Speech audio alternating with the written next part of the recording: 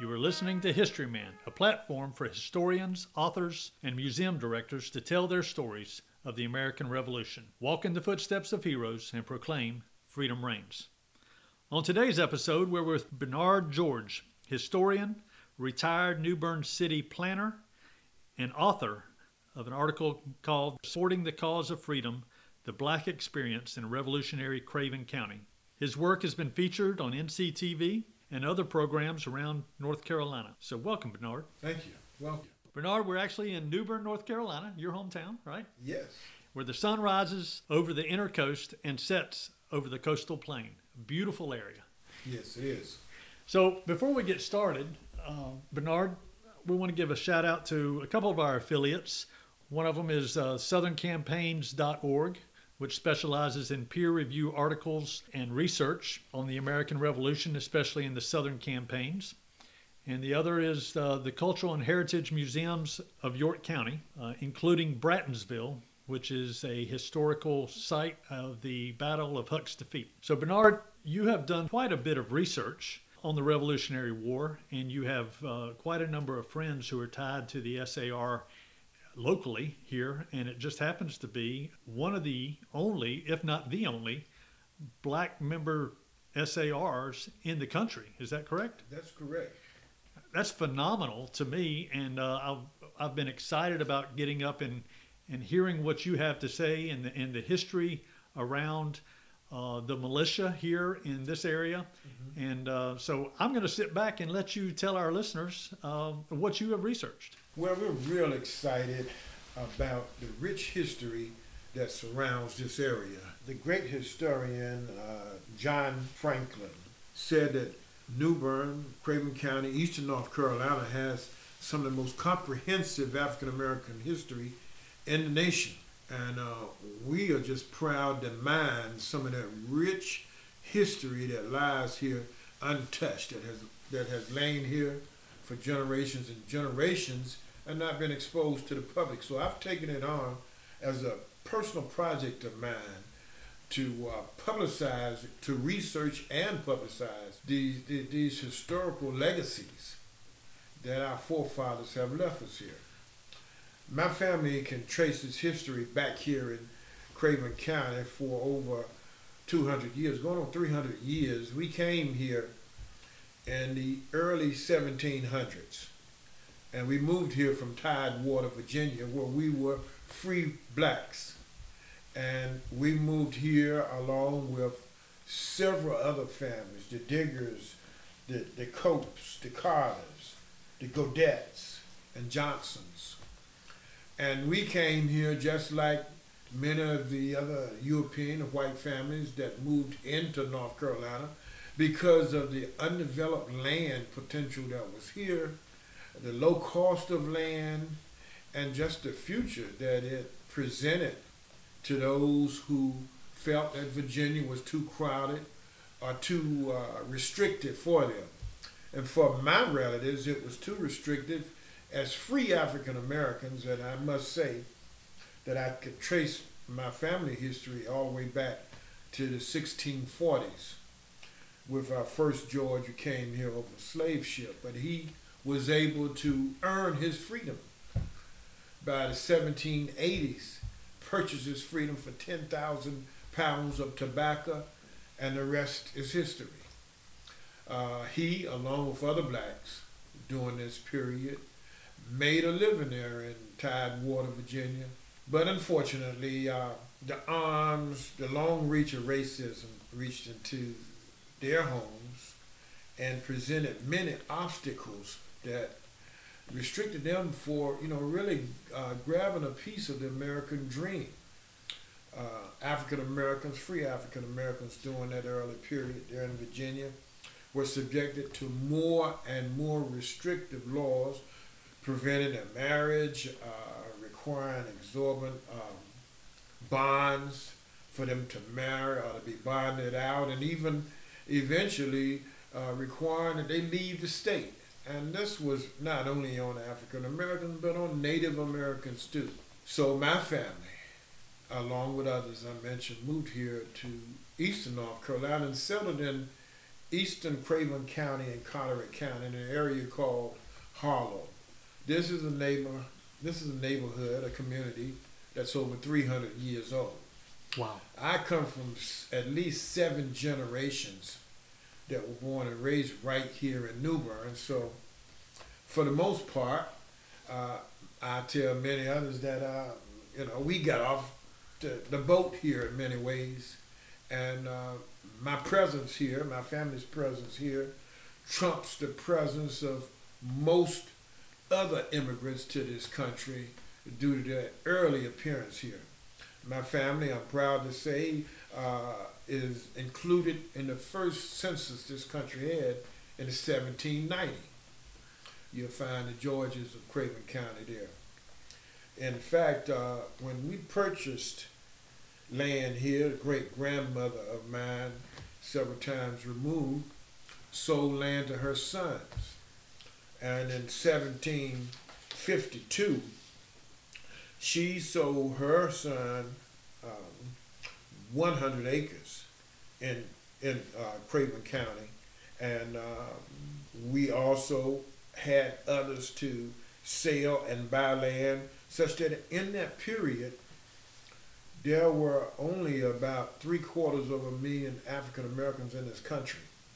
At the time of the American Revolution, people find it hard to believe, but the population in this country,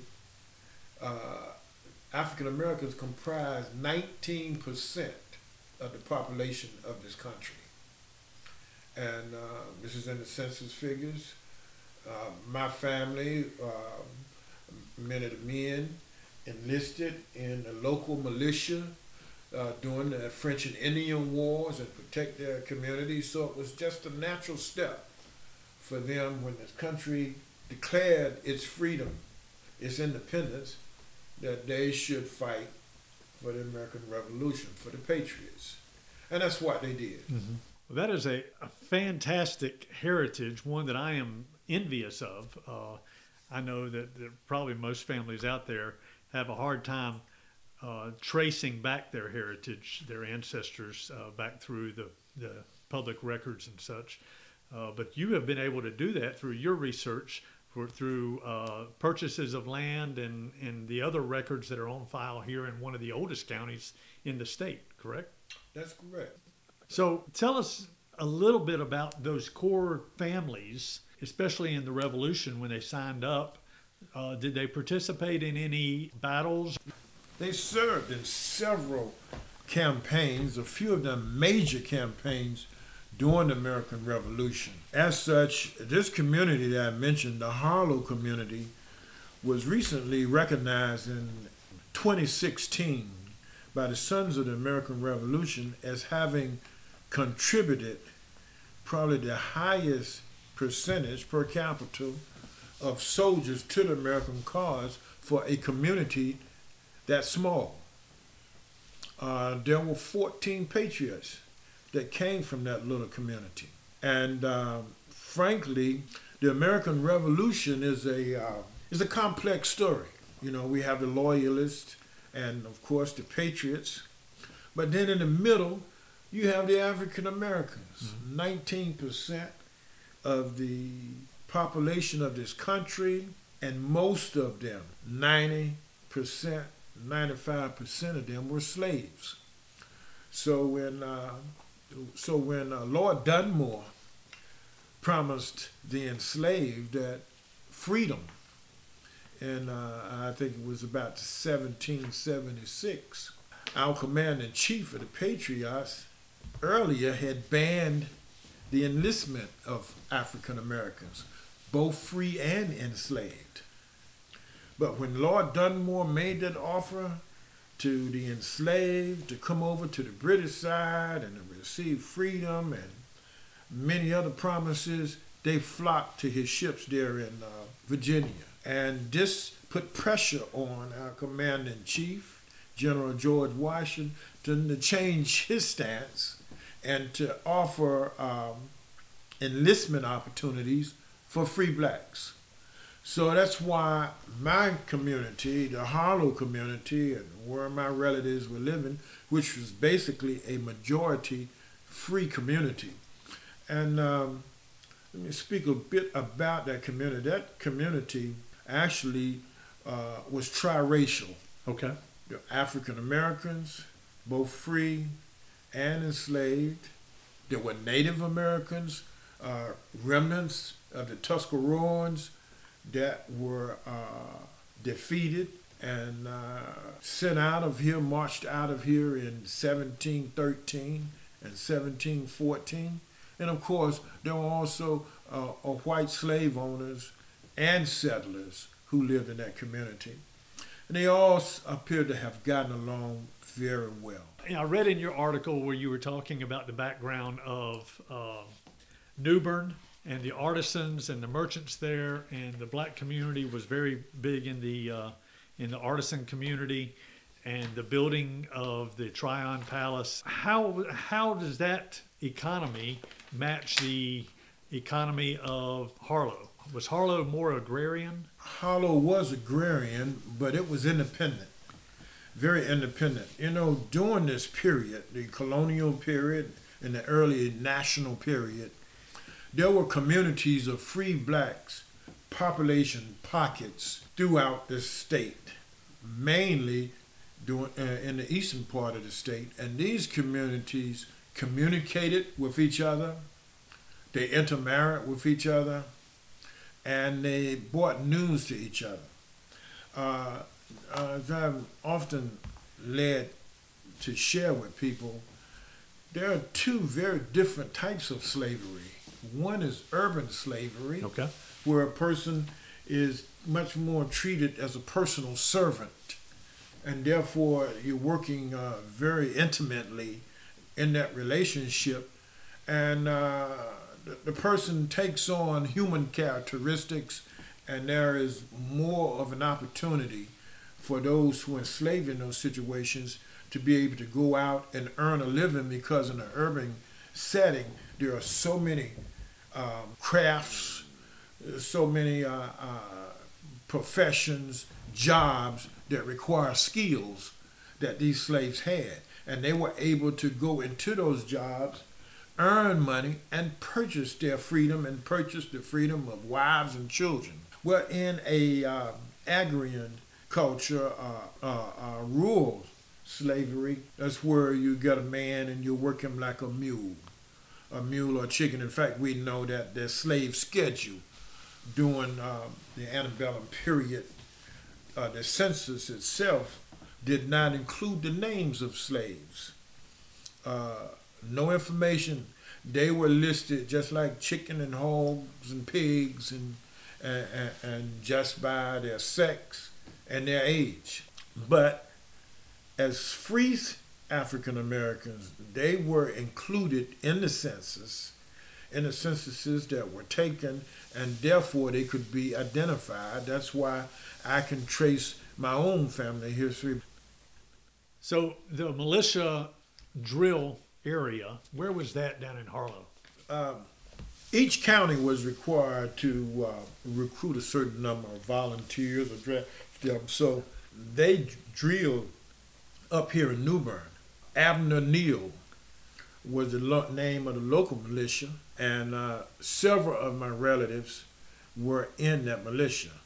And then there were those who were attached to other regiments who marched out of North Carolina, went up as far as New York and Pennsylvania, and fought with the national troops. In fact, in your article, you were talking about the people from Harlowe that registered or that joined the revolution. And I think it's best for me just to quote that article under the tradition of service continues section. You said that Isaac Carter, Joshua Carter, William Dove, Isaac Perkins of Harlowe appeared to have started their Revolutionary War service in one of two special regiments of militia created in early May 1776 in anticipation of a rumored British invasion along the Cape Fear River. though some accounts claim the men served under Major John Tillman of Fort Hancock during the winter of 1778. Due to the timing involved, it is more likely they served in the 1st Battalion of Militia under Tillman in an expedition to Wilmington that lasted June to August 1776. After building a large barracks complex in Wilmington, these militia units were disbanded on August 13, 1776.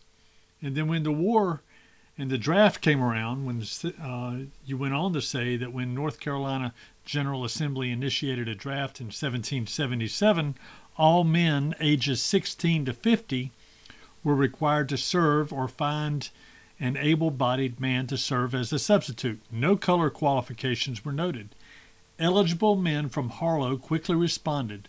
The following glimpses into their lives are based on accounts provided by award-winning genealogist Paul Hennig in his work, Free African Americans of Virginia, North Carolina, and South Carolina from the colonial period to about 1820. Martin Black, Isaac Perkins, William Dove, and Isaac Carter each enlisted for 3 years in Captain Silas Stevenson's company of the 10th North Carolina Regiment, then under the command of Colonel Abraham Shepard. Black and Perkins enlisted in New Bern on May 16, 1777, followed by Dove on June 14th and Carter on September 1st. When North Carolina troops encamped at Valley Forge in the summer of 1778, 4 of the state's regiments were reduced to a cadre status and 3 regiments were disbanded, leaving only the 1st and 2nd regiments in full strength. The 4 men were then assigned to the 2nd North Carolina Regiment under the command of Colonel John Patton. Perkins and Carter were assigned to Captain Clement Hall's company, Dove to Captain John Craddock's company, and Black to Captain Benjamin Coleman's company. On May 16, 1779, Black fought in a skirmish against British troops near West Point, New York, and on June 20, 1779, he was a part of a highly trained and hand-picked group of Continental soldiers that successfully assaulted and captured a British outpost at Stony Point, New York. Dove fought in the Battle of Monmouth on June 28, 1778, and then the Battle of Stony Point on July 15, 1778. In November 1779, the 2nd North Carolina Regiment was transferred to the Southern Department and marched south to Charleston, South Carolina, to help defend that city. On May 12, 1780, the 2nd North Carolina Regiment surrendered 301 men to the British Army at the fall of Charleston, including Black, Perkins, and Dove. Black and Perkins managed to escape, but Black was soon recaptured. He remained in Charleston in Captain Benjamin Coleman's company of the 2nd North Carolina Regiment until a prisoner exchange and release in December 1782 in Charleston. One of the things that we have to realize is that African Americans have a very similar history in all the wars, in just about every war that the United States fought up to World War II, in which initially African Americans were denied the right to fight or to enlist. They were banned from military service. And then as this country's military needs increased, that ban was lifted, and at first they only allowed free African Americans to enlist. And then again, as the need further increased, they even allowed slaves. And we find that with the American Revolution, the War of 1812 to a degree, or to a more limited degree, and then with the Civil War, where approximately 200,000 black men enlisted, they were at first banned also, until this country's military needs reached such a critical point that African Americans were allowed to enlist, and they fought admirably. What would you want people to take from this Harlowe story? Well, here in New Bern and out of Tryon Palace, where I serve as a governor-appointed commissioner to the museum there, that we have a favorite saying: we have one history and many stories. And that's what intrigues me so much about history is that everybody has a different story. You just can't paint Americans with one broad brush, with the stroke of a broad brush, no matter how you try. This story that I have, I don't think it's that unique. I think what's unique is that we have been able to do the research, earlier research than others. But as more and more students of history receive an education and go out into the field and do research, more and more we'll begin to understand the rich tapestry of history that has been woven here in America. What a beautiful way to put it. Well, let me ask you this, Bernard. What does liberty mean to you? Liberty means what the Constitution says is so beautifully written, that you have a right to life, liberty, and the pursuit of happiness. And liberty is the freedom to pursue happiness, to pursue a livelihood, to pursue and reach your potential. That's what liberty means to me. And at one point, as we know, African Americans have not been allowed to reach their full potential. We still have some restrictions today. But thank God America is getting better. Sometimes we take one step forward and two back. But we're constantly moving forward. And times are changing. Times are getting better. And thank God for younger people who have a sense of justice, who have a sense of just what it is to be a human being and to respect other humans in this world culture at which we live in today. Or tell us a little bit about what they would find at the Tryon Palace. Tryon Palace is a reconstruction of the first state capitol on the grounds here in New Bern. It was built around 1756, and it housed Governor Tryon and his family. That reconstructed site, fully reconstructed, and now it has a $60 million museum on it also, captures the history and heritage of Eastern North Carolina. It has wonderful exhibits throughout the museum itself on the life and times as it evolved in Eastern North Carolina from the time of its early colonial period until even up to the present. And we understand that there is one history and many stories, and we explore all of those stories. The museum itself is a teaching and research institution also. We have many lectures and opportunities for education there at the facility itself. And then it draws visitors from around the world, from across this state and around this world, as they come and seek to better understand the life and culture of Eastern North Carolina. How would they reach you? We can be reached at TryonPalace.com. You can also reach Sharon C. Bryant. She's the African American Outreach Coordinator at Tryon Palace. Her number is 252-639-3592. And she can be reached at sharon.bryant@ncdcr.gov. And we would be glad to entertain any discussions. We have a full-size reenactment group of colonial patriots. We also have a full-size reenactment group of Civil War reenactors, U.S. colored troops, the 35th United States Colored Troops, which was one of the very first all-black units that was organized during the Civil War. And we have over 15 reenactors. We travel along the east coast of